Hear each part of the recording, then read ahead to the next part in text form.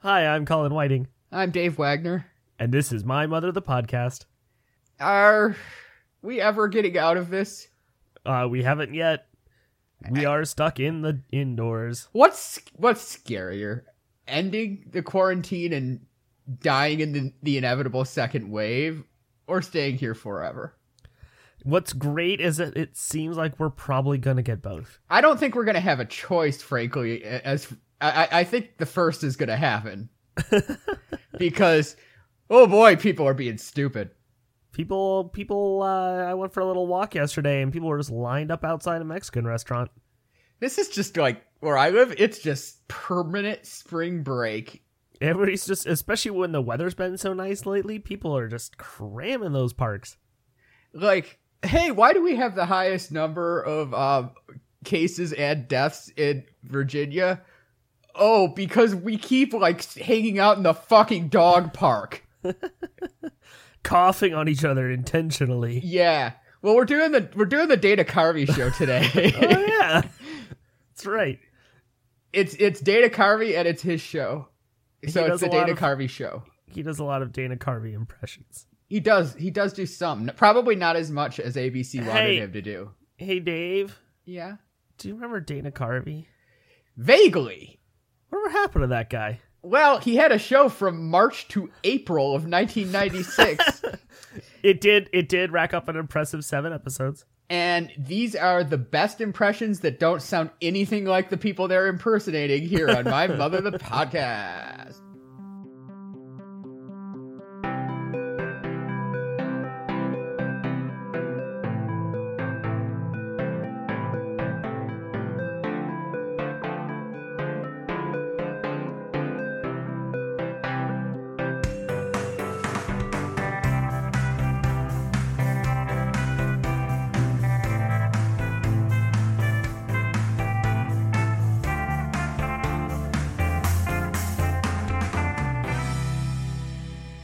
Colin.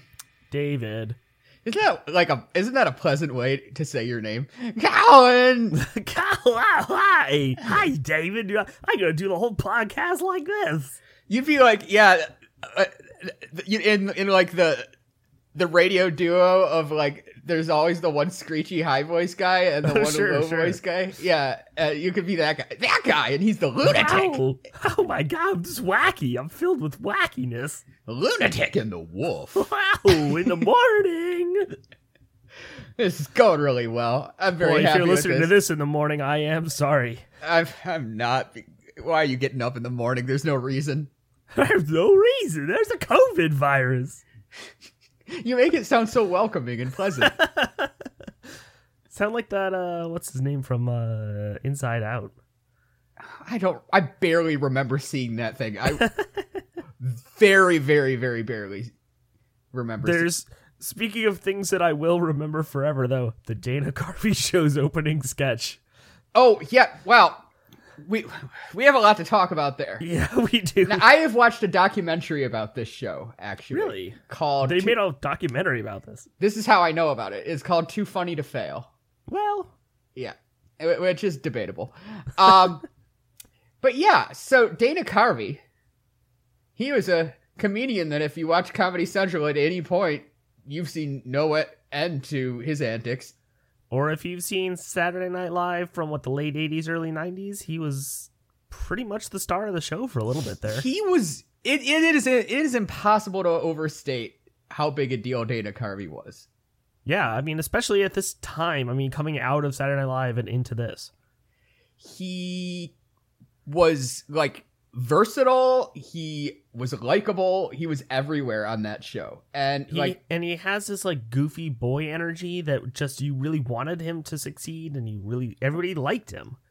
Well, as like to paraphrase somebody from the documentary, it's like which is all I'm going to do for the course of this, is just like repeat something that you could watch on Hulu. His impressions, of which he does many, are not particularly accurate. And like, if you don't know who he's impersonating and there's no appearance element, you're like lost. You're in the woods. But he finds like a hook for every person that makes them identifiable.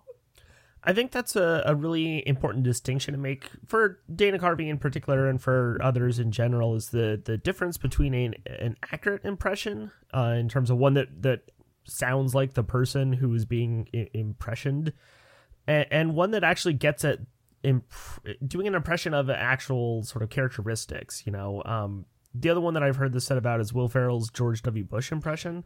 It's not a particularly accurate impression in terms of how he sounds, but in terms of how people think about George W. Bush. Right. It's a very accurate impression of that.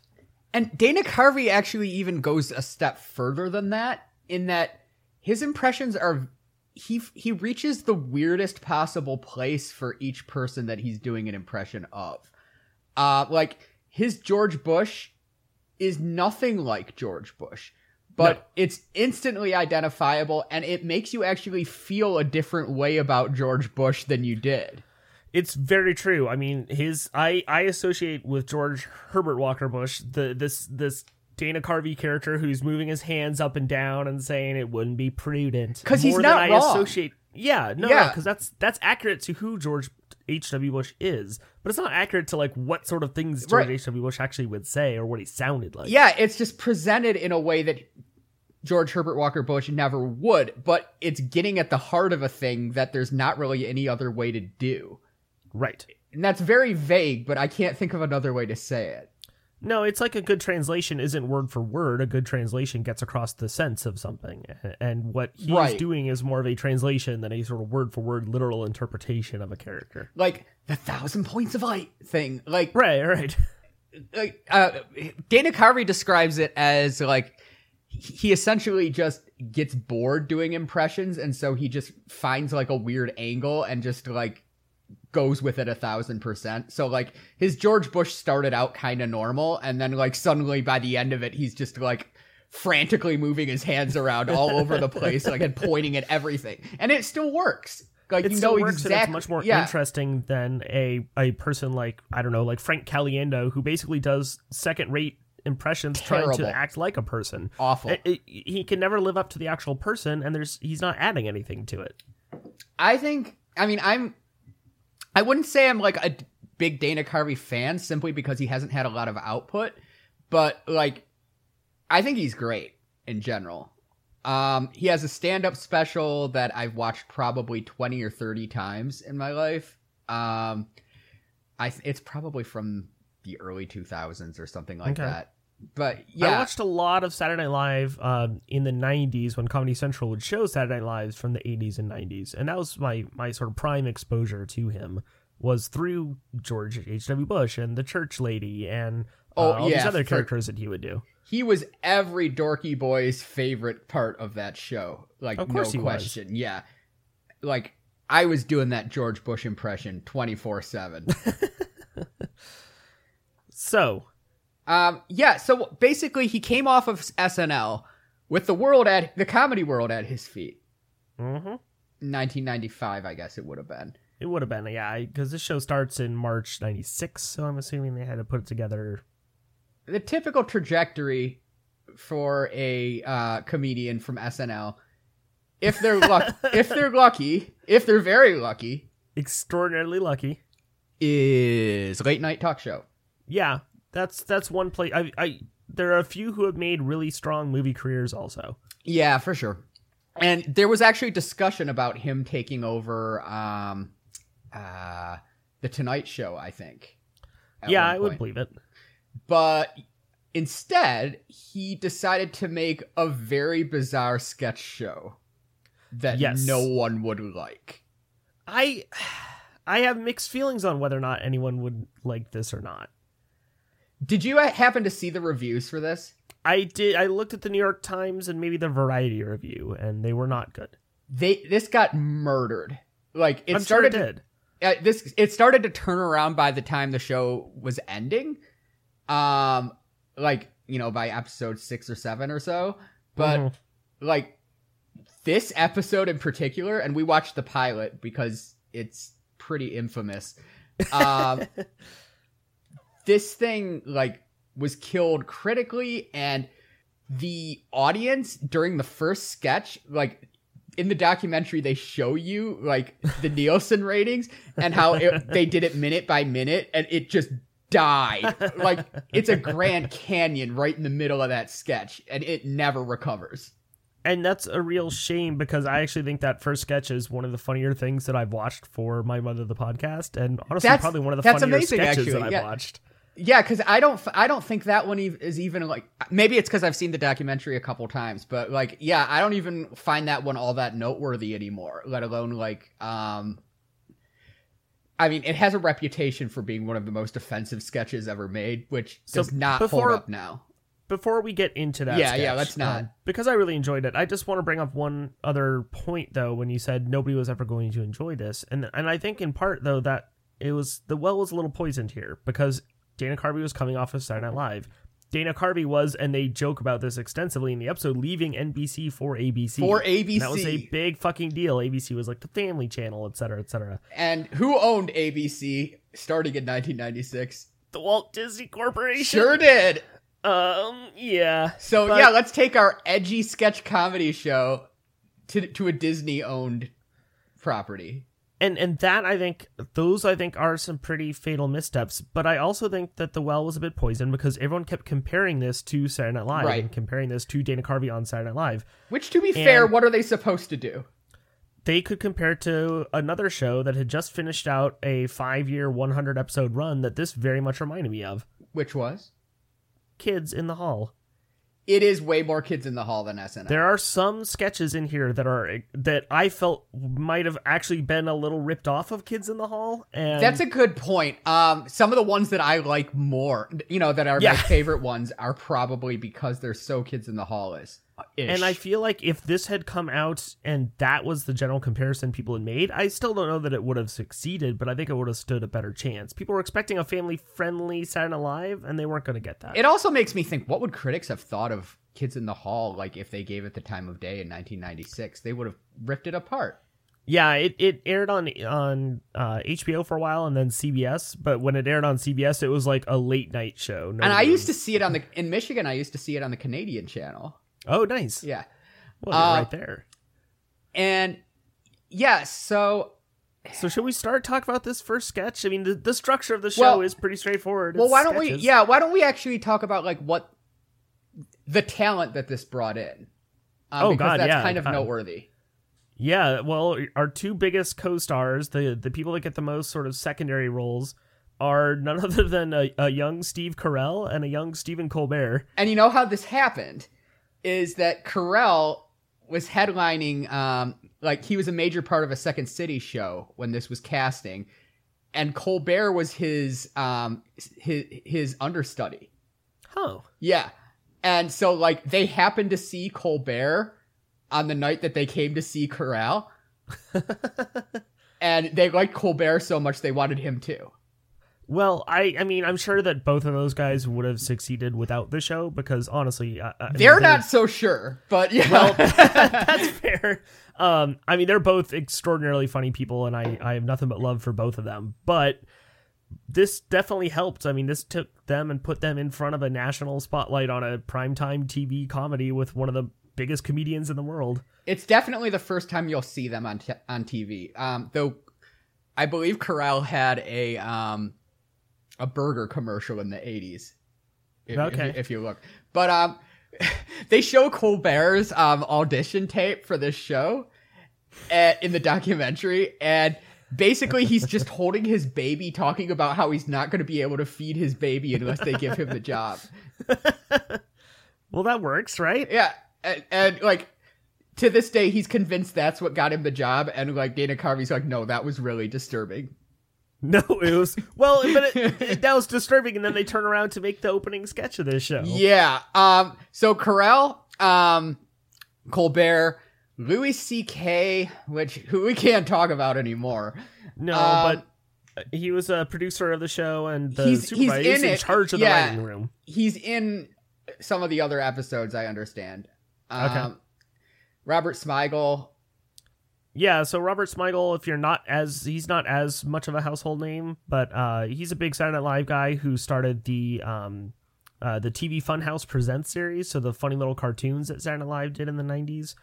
He is also the voice and hand behind Triumph the Insult comic dog. And Smigel has a definite style, and you see it more here than you do probably anywhere else. And what Smigel likes to do is he very much likes to tell people the joke before the joke happens. Like he'll introduce it by a sketch by saying, "This is what the joke is," and then like it'll just be a bunch of repetitions of that joke, and that is Smigel's thing.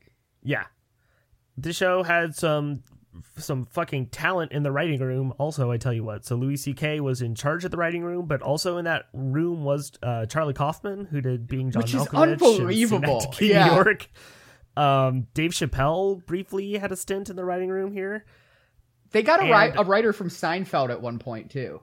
Yeah, I mean it's crazy the talent they had going into the show, because this both was on screen and off. This was totally like a comedy writer's show, in that like comedy writers would see it and they'd be like, "I want that freedom to do that." You definitely got that impression watching the show too. This isn't just like something that we're imagining. When you watch this is like an insider's show. To its detriment, arguably. Yeah, I would agree. Yeah, Kids in the Hall gets that way sometimes too. Yeah, I mean, this gets that way more. There's a long sketch towards the end of this one that's basically a Robert Smigel is an ABC producer that's talking about why they're going to let Dana Carvey do his Dana Carvey Saturday Night Live bits, and it drags. Oh, but man, is that a great accent on Smigel. Holy shit. Okay, yeah, let's get into it now. We're like 16 minutes in. Let's do it. It's time to actually talk about the show. Yeah. I mean, we've already got like probably a few weeks to live. Let's do this thing. Yeah, fuck it. So we cut to Bill Clinton sitting at the desk in the Oval Office. And this is Dana Carvey's Bill Clinton, which is not strong. No, it's not his best. He's got a good Bush and a good Perot. This one isn't really cutting it. But if you see Bill Clinton today, this is very strange. If you see Bill Clinton interviewed today, Bill Clinton's a terrible person, and I'm not saying anything else. That. Bill Clinton is awful. But if you see Bill Clinton interviewed today, his kind of giddiness and friendliness is absolutely captured by Dana Carvey's 20-year-old imitation. Which is actually like doubled by the physical imitation. Yeah. Because Dana Carvey is kind of a skinny guy, and at the time Bill Clinton was a little puffy, which made Daryl Hammond a perfect choice. But now Clinton's kind of looking sort of He looks saggy exactly and the same as and him. he looks just like Dana Carvey does in this 30-year-old show. It's like Dana, I'm from your future. Dana, I'm from your future. And yeah, so it's another bad impression that somehow gets to the heart of the personality of like the smugness and it's that chumminess mixed with I will do anything to get ahead. Yes. Like, I'm your best friend and I will throw my wife under the bus in order to succeed politically, but also like I'm just fucking the king with the big dick. And this starts out with like as a very SNL ish sketch, with some good stuff about like Clinton's super cocky about the 1996 election, as well he should have been. He's bringing up the other candidates and talking about it, but he keeps busting up laughing. Yeah, political commentary is kind of on point. There's a fairly gross thing about having Hillary Clinton literally locked up now that we've experienced a few years in between. There's a couple weird moments like that. There's also a part where this is 96, mind you, when he says, no sex stuff, no white water, and I'm in. And I was like, oh, boy, that was all about to get much worse for you. In like 1 year. Yeah, and so like he's basically saying that he can't lose the election unless he does something really stupid. No, he describes the other candidates as, and I quote, a 90-year-old guy, some funny-faced millionaire, and Adolf Hitler, and he was not wrong about that. Totally fair. That's Dole, Forbes, and Buchanan. That's my what God, the Republicans were doing in 96. I dare you, audience, watch the characterizations of Pat Buchanan now. Oh boy, we'll get there. Yeah, marvel at the at how naive this was in comparison to what is coming. But yeah, so he's trying to like be more likable, so he has Hillary Clinton literally locked up in her room so that she can't cause trouble. It's not comfortable to watch. And that is all to get to the most bonkers bullshit that has ever happened. I could not stop laughing. Yeah, the first time I saw it, I was exactly there. I was just like, what? And I knew that this was coming because I'd heard about this controversy, and I could not stop. Basically, the premise is that without Hillary, he's going to be the father and mother of our nation. Yes. And so he's had estrogen implants. Taken estrogen. And now he can breastfeed. And not only can he breastfeed, he is breastfeeding. A baby comes out and he breastfeeds He the opens baby. his shirt to reveal the most disgusting prosthetic that has ever been made. In 2 stages, because first he opens the shirt and you see that he's got these prosthetic breasts and he's breastfeeding a baby and you're thinking, this is horrifying. This couldn't possibly get worse. Oh, it gets and then worse. What happens, Dave? And then what happens? Then there's puppies. And then he rips open the rest of the shirt to reveal he's got like 10 nipples. Which he then feeds to puppies and kittens. And yes! And people keep bringing out animals to suckle on President Clinton's estrogen-created breasts. You sort of feel like Dana's sort of losing the plot here, and it's okay. It's crazy. Yeah. It's fucking crazy. He starts talking about how he's going to feed the world. You need to watch this. It's disgusting. Look, I cannot emphasize how much it's gross to look at, and just I couldn't stop laughing. But it was unbelievable. He's like, I invite the American people to suckle on my teats. Yes, he says, I know this is shocking to you, and I feel your revulsion. That was my favorite line. It was, I feel your revulsion. Oh my god. And I was revolted, and I couldn't stop. I'm laughing now. Which nails like both an infamous Clinton line and this sketch. Yes, and this character of this guy who's willing to do anything to win, and then if it means out of nowhere.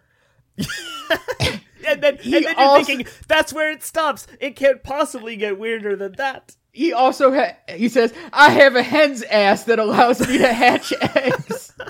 And he just stands up and shows you.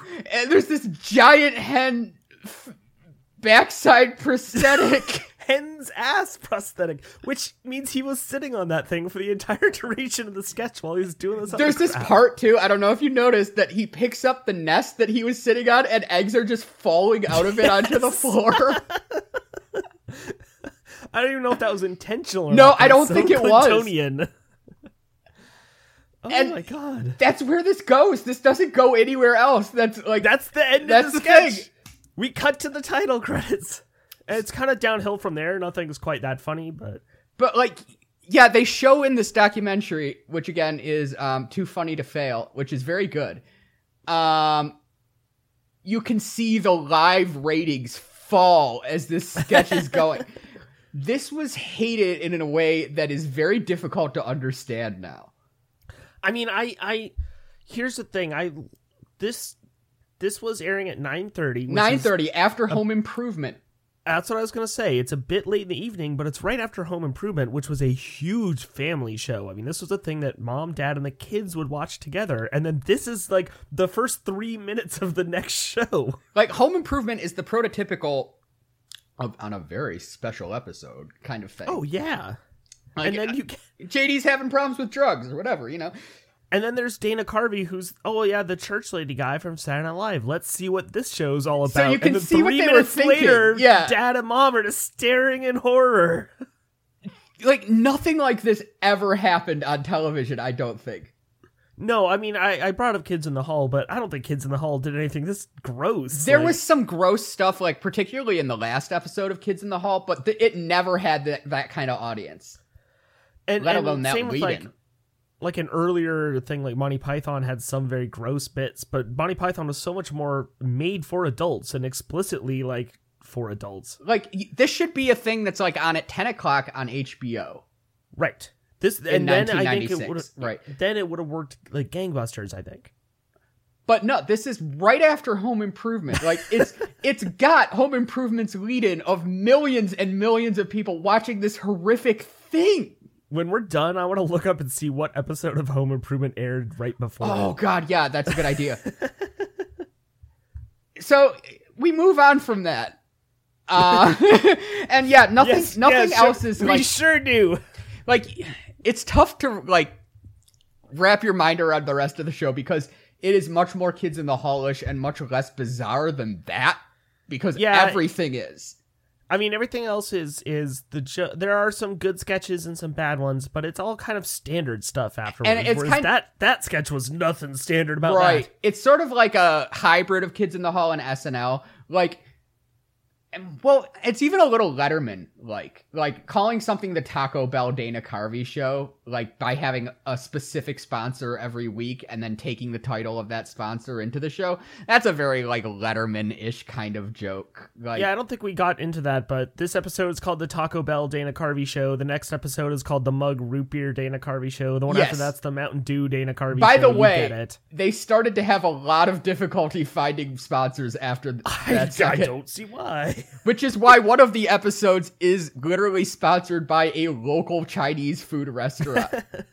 But you're right that's a very David Letterman style joke. It is a little irreverent, and it's a little sort of like smirking in a sort of boomer in the 90s kind of way, but it's not really crazy. And I like the good jokes never really stop happening here. Like, there's a series of photos in the intro that not only, like they start showing younger photos of Dana to introduce him, but then it continues and it shows him aging and dying, and then finally his tombstone.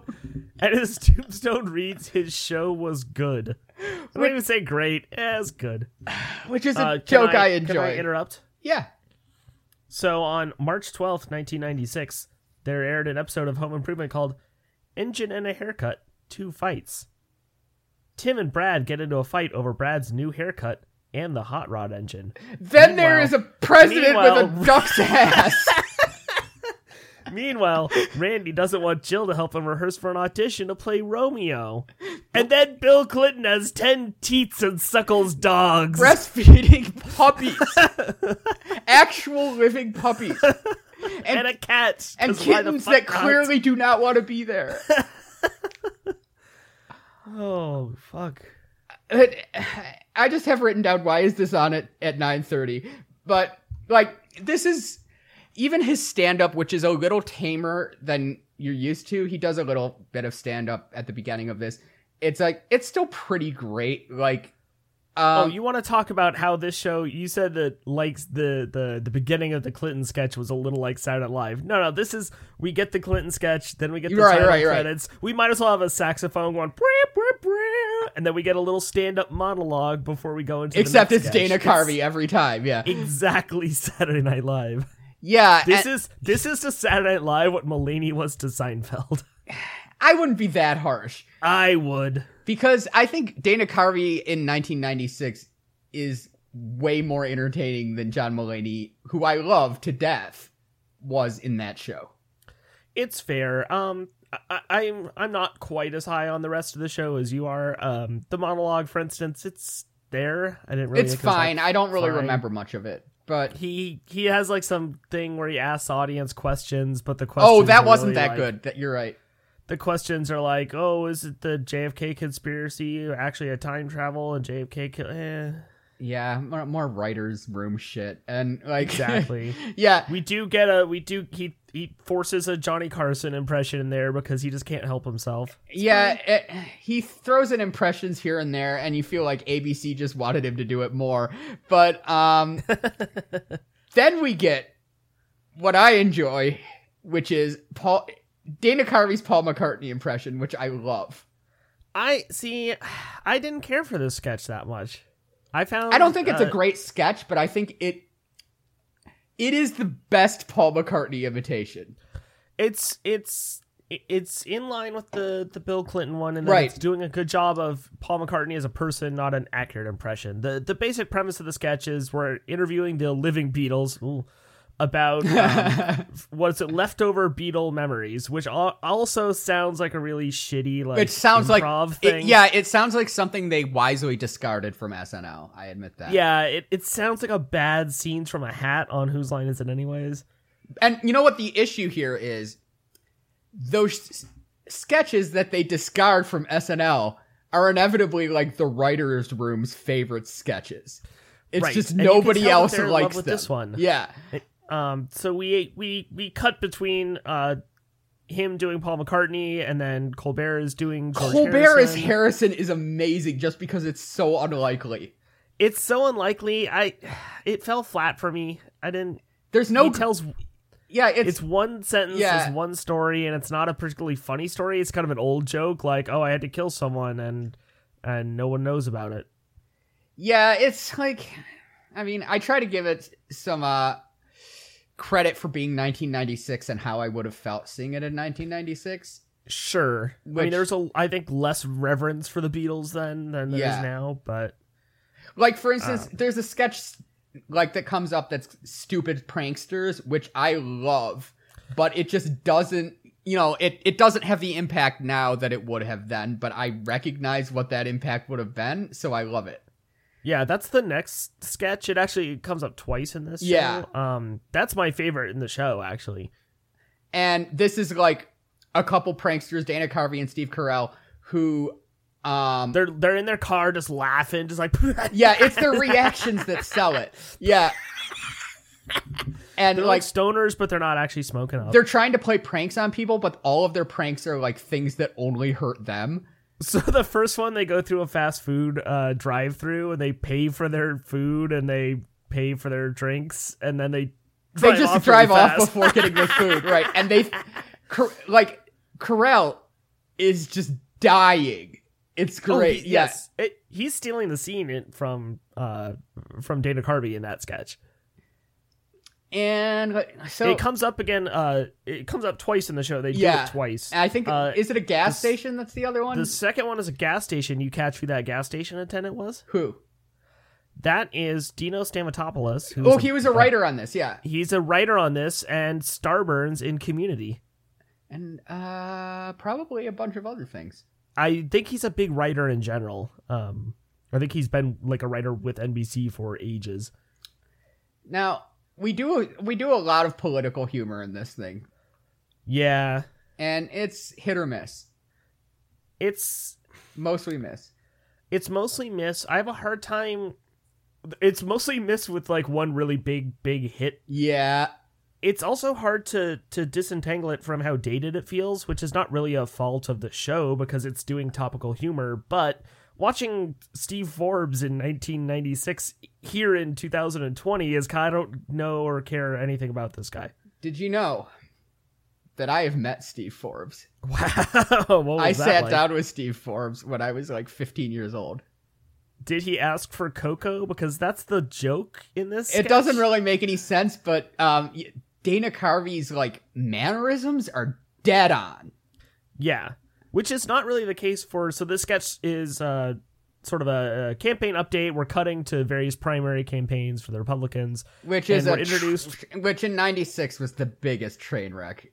Yeah, Jesus. But we're introduced by Dana Carvey again doing a Ted Koppel impression. You might have noticed that Dana Carvey is doing a lot of this show. He's doing a lot of heavy lifting. Yeah. He's likable and he's very good at what he does. It's asking a lot of one person on a sketch show to carry every sketch every time. Like his Ted Koppel impression is kind of like a good example of his impressions in general in that it's like absolutely hideous. Right. But it also like really gets to the core of what this person is like. So we cut to, I think it's Smigel is doing Bob Dole, which it's not a good Bob Dole. Not at it's all. Not very funny. It's just kind of flat. It's I just did sort of laugh like- at one part. I laughed at why won't Bob Dole debate me?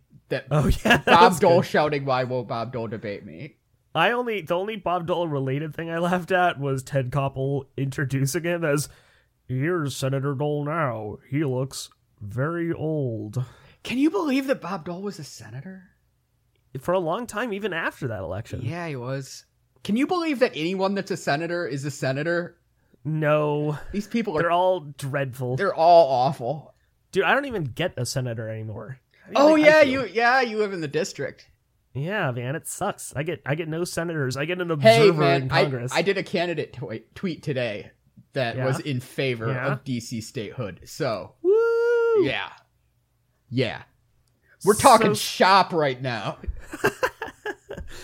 So let's talk about impressions that aren't maybe accurate, but they certainly get to the heart of the matter. Holy shit, yeah. We got Pat Buchanan. Yeah, we do. Who's playing Pat Buchanan?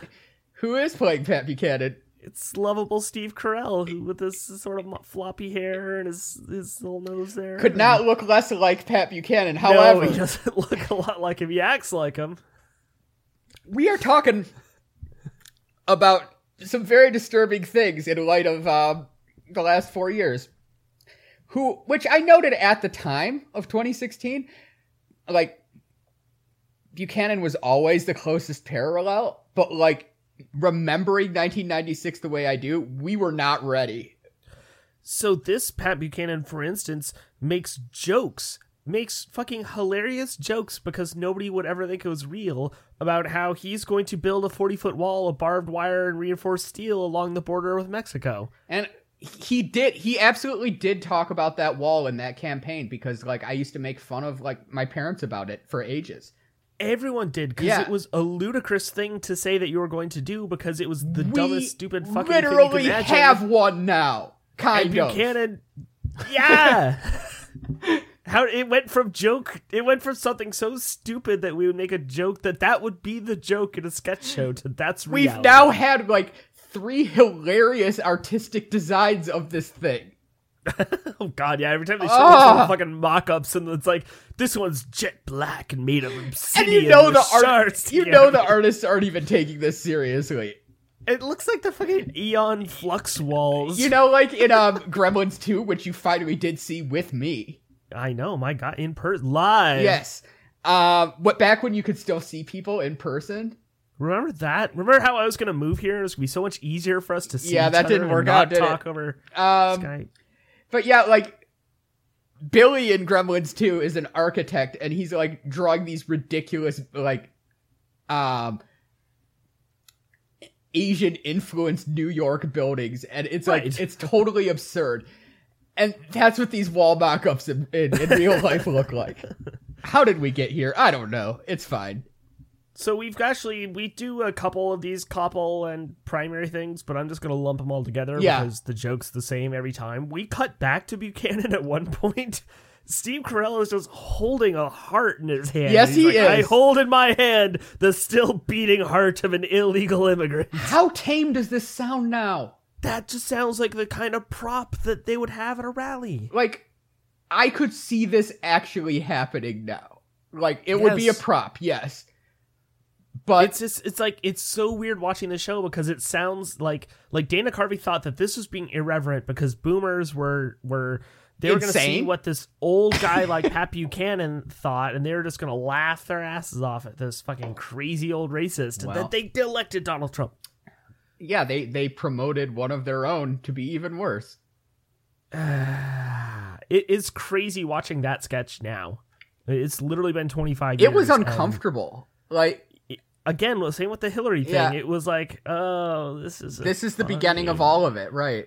This is the joke that planted the seed for what would become just real. Right, like the joke that Hillary Clinton was an inhuman monster was like was something that had cachet in 1996.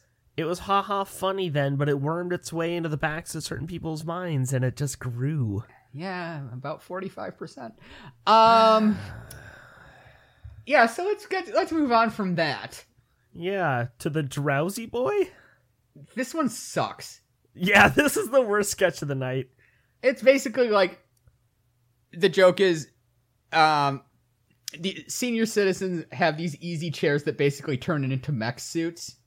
Right, so they can walk around and do the gardening and go to the store, but they're still sitting in a lazy boy. I mean, we can't call it a lazy boy. It's exactly as funny as it sounds, and that's not at all.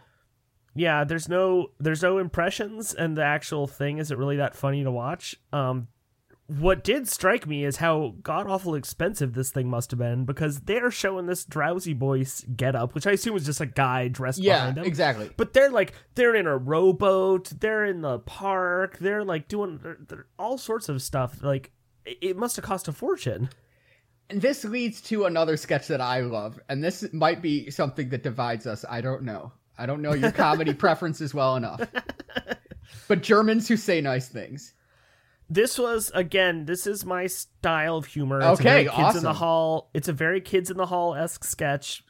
You described it as Germans shouting nice things, and that's what it is. That's, again, it's the Smigel thing of like, tell the audience the joke and then just do the joke. And the joke in this case is a pretty good one. It's just Dana Carvey and Steve Carell standing there shouting things. Yeah, and it's all Carell. Like, he is the key to this thing. Like, I think this was a bit he used to do before this show. Okay. And Carvey just liked it a lot. But yeah, like, he commits to this thing 1,000%. So it's just Germans in a German accent, Steve Carell yelling extremely nice things. Like, That's would you all like it a is. back rub? Mr. Holland's Opus is the feel-good movie of the year. Yeah, that was the best one, but I was partial to, I would like to volunteer for the bake sale. Like, my understanding is Carell and Colbert got their Daily Show jobs based on this show. Oh, I believe it. And this is why. Because, like, you can't watch this and think that they are not giving 1,000%. And really, this sketch in particular, I know Anchorman is a good 7 or 8 years off of this show, but this is basically him practicing that Brick character. A guy who yells things and it's funny, and you know what? It's funny. Like, every time Carvey kind of, like, echoes his performance, like, Carell just takes it up another level. Like, he starts moving his arms, like, really animatedly. I think for Carvey, it was a funny joke. The Germans yell things, but it's also that kind of like, isn't it like Carvey gives this impression like, isn't it funny that we're doing this funny joke? And right. Carell has no room in his mind for that because he is giving all of his mental attention to shouting. Right. It's totally cerebral for Carvey, and for Carell, it's like, this is a physical performance. Right. He's so into it, and it's like, you don't even think the joke should be funny, and it just is every time. No, it actually, like, on paper sounds pretty tame and pretty sort of boring, but you find yourself laughing because they just throw themselves. I mean, really, yeah, Carell like, throws himself into it. Another total writer's room joke where, like, right. This is something that would not have played on SNL. It probably wouldn't have made it to SNL other than, like, the 12:45 sketch spot. It's also tricky because SNL, I mean, most of the sketches on SNL are at least 5 minutes, and this, if this stretched out like for 5 a minute, minutes, it would have been intolerable. This is a very Kids in the Hall, or again, going back to Robert Smigel, like a TV Funhouse kind of thing. Like, let's get in there, let's get the joke out, and then let's leave. That's a good point, that this is very different from SNL in that we are just fine with saying the premises, doing the thing, and getting out. Yeah, they don't spend hardly any of these sketches in this episode, at least. They don't spend any time setting stuff up. You know, the way that Saturday Night Live sets up a straight man, and then this person comes in and acts goofy, and the straight man goes, "What's all this then?" And then they all have to end in like one of three ways, you know, and right. It's just it's boring. And this show is kind of like Germans shouting nice things. The Germans shout nice things. We're done. Which was the brilliance of Kids in the Hall, was that they didn't go through that process, and Monty Python before them. Was that you could just end a sketch, it doesn't matter.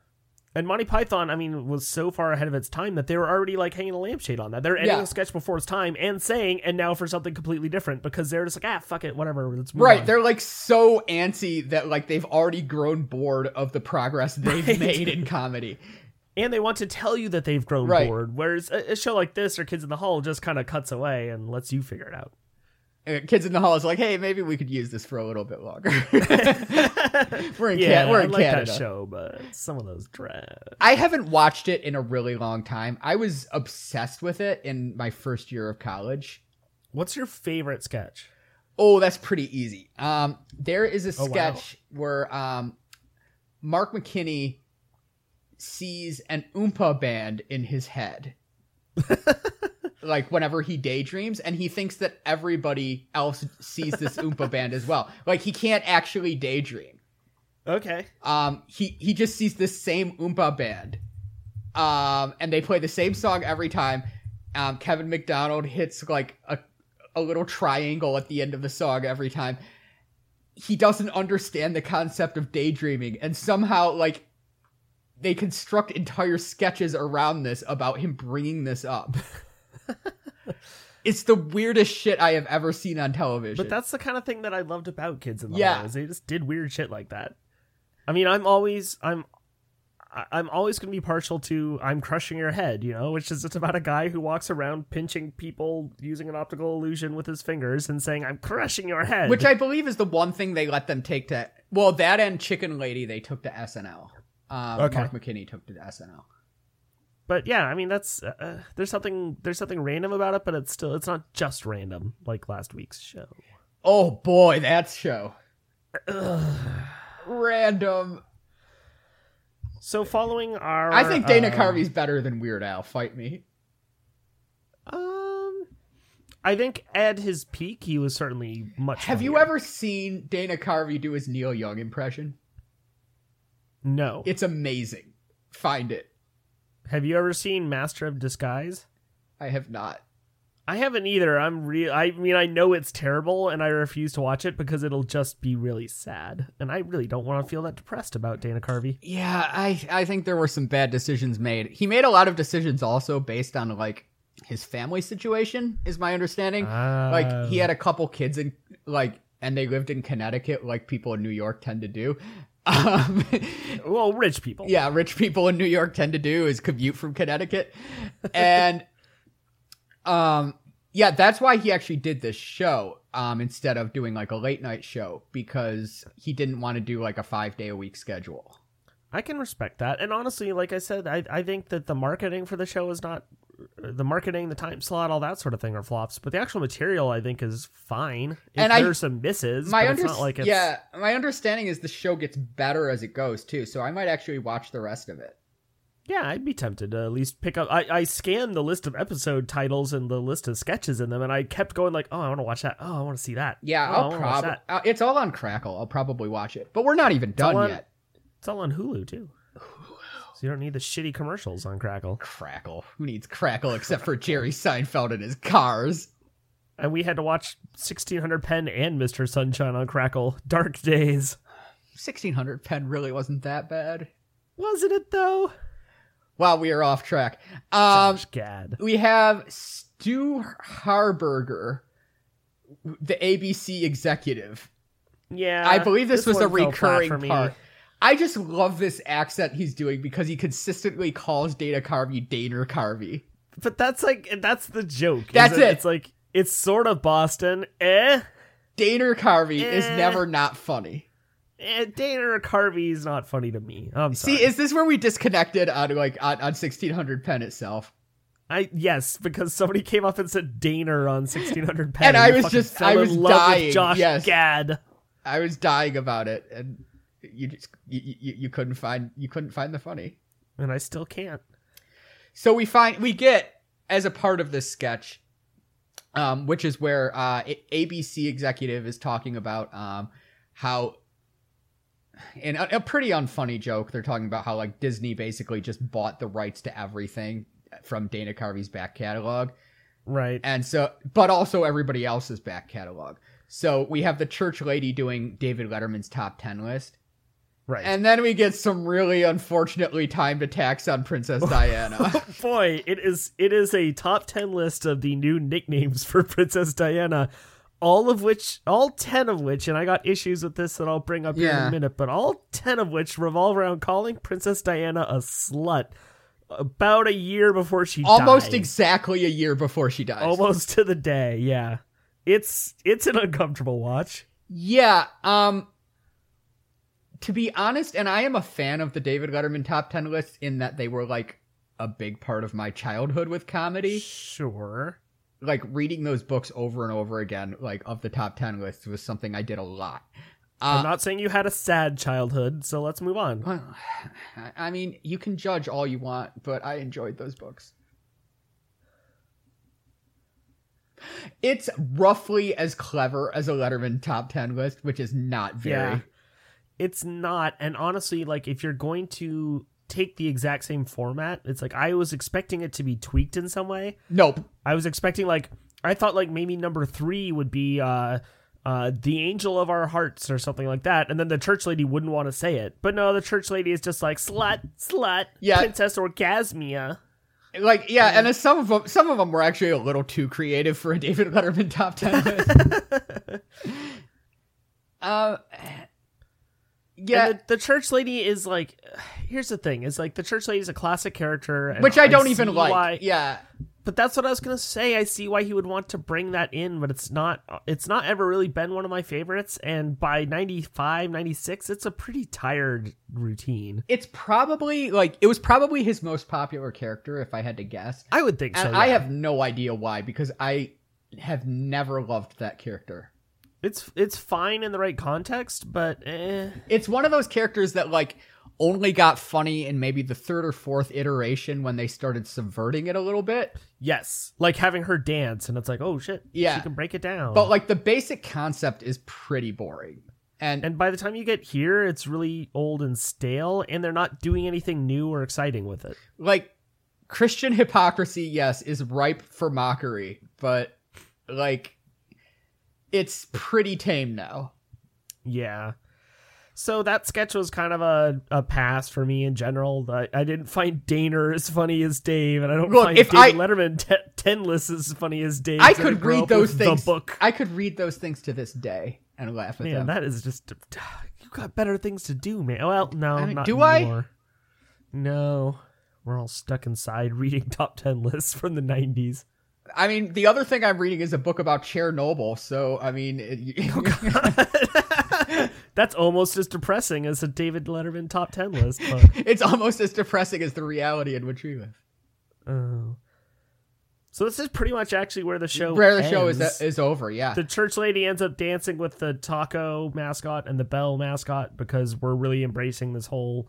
It's funny that we've named the show after Taco Bell because they're the sponsor gag. Yeah, which... It's fine. It could have been funnier, but it was a fine enough for the credits roll over it kind of thing, and then we cut back to Ted Koppel for a bit, and then Paul McCartney Paul for a bit.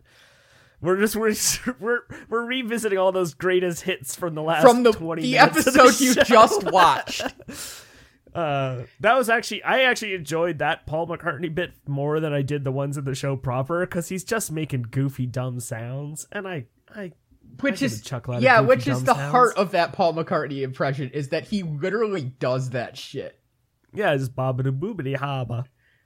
Yeah, the fact that he never if you've seen interviews with Paul McCartney in reality, he doesn't say words nearly as often as he should. He used them all up writing all of those great songs. Here's the Paul. All of those hits. They just kept coming. Then they dried up. Have you seen that movie Yesterday? No. I watched it when in certain circumstances, and it was really bad regardless. Oh. Do you see that Across the Universe film? I will not watch that film. Well, you'll watch Yesterday. Yup. One thing you notice about this show overall is that it is very white, and it is extraordinarily male. Yes. So Kids in the Hall are very much coming at the expense of women, whether it's Hillary Clinton or Princess Diana. There's not a lot of that, but there's a little. There's enough that you notice. Yeah. And then it's a pale show. Yeah. There is not a single person of color in this cast. No, this whole episode, not even the extras. They couldn't get a African American guy to work at the drive-thru. There is one woman in the regular cast. Maybe she has a bigger part in the later episodes. I don't know, but she's barely in this one.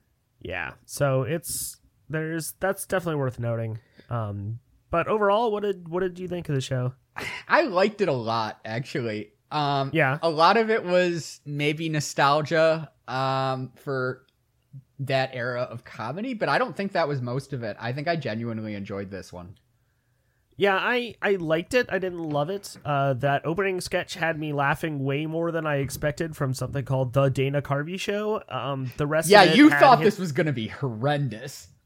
Yeah, our initial conversation, it was like, oh my God, that sounds awful. Yep, but no, I was pleasantly surprised. It wasn't all hits, it wasn't all misses, but honestly, with sketch comedy, you're not going to get all hits, whether that's Monty Python, Saturday Night Live, Kids in the Hall, or Dana Carvey Show. And I found the hits were worth sticking around for, so I probably would watch a couple episodes of this and I'm definitely see if there's going anything to. good. Yeah, so I think this is like a dual recommend. I think we're both recommending for the first time in a while. Recommend from the future. It's me from the future coming to recommend the Dana Carvey Show. I might watch some of them tonight. Wow, Yeah. Spicy. I mean, it's not So- really spicy exactly. I don't know where that's coming from. It's a little spicy. I mean, no. So, it's a little pepper on that.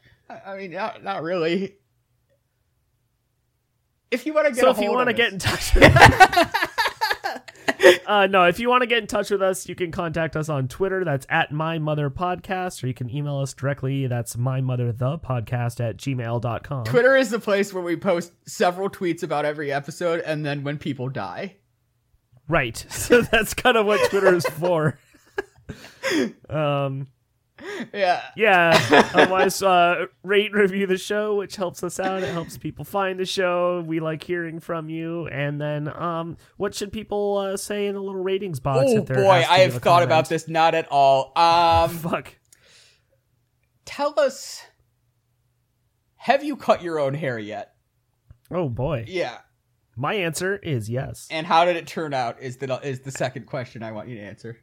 My answer is if you cut it short enough, fine. As my bangs reveal, I have not. You are looking, you belong in an 80s band by now. Hell yeah. That's what I'm going for. Like my the place where I get haircuts, like they sent me an email where they were like, "We're gonna be open for May 15th if you want to come," and I'm like, I don't know about that. You guys sound like you'll be pretty busy. Yeah. Oh wait, you insist that everyone wear a mask? This sounds like I might die. Well, on that happy death note. Death Note Take is it another easy. show that we're not watching. Thank you for mentioning that. All right. Bye.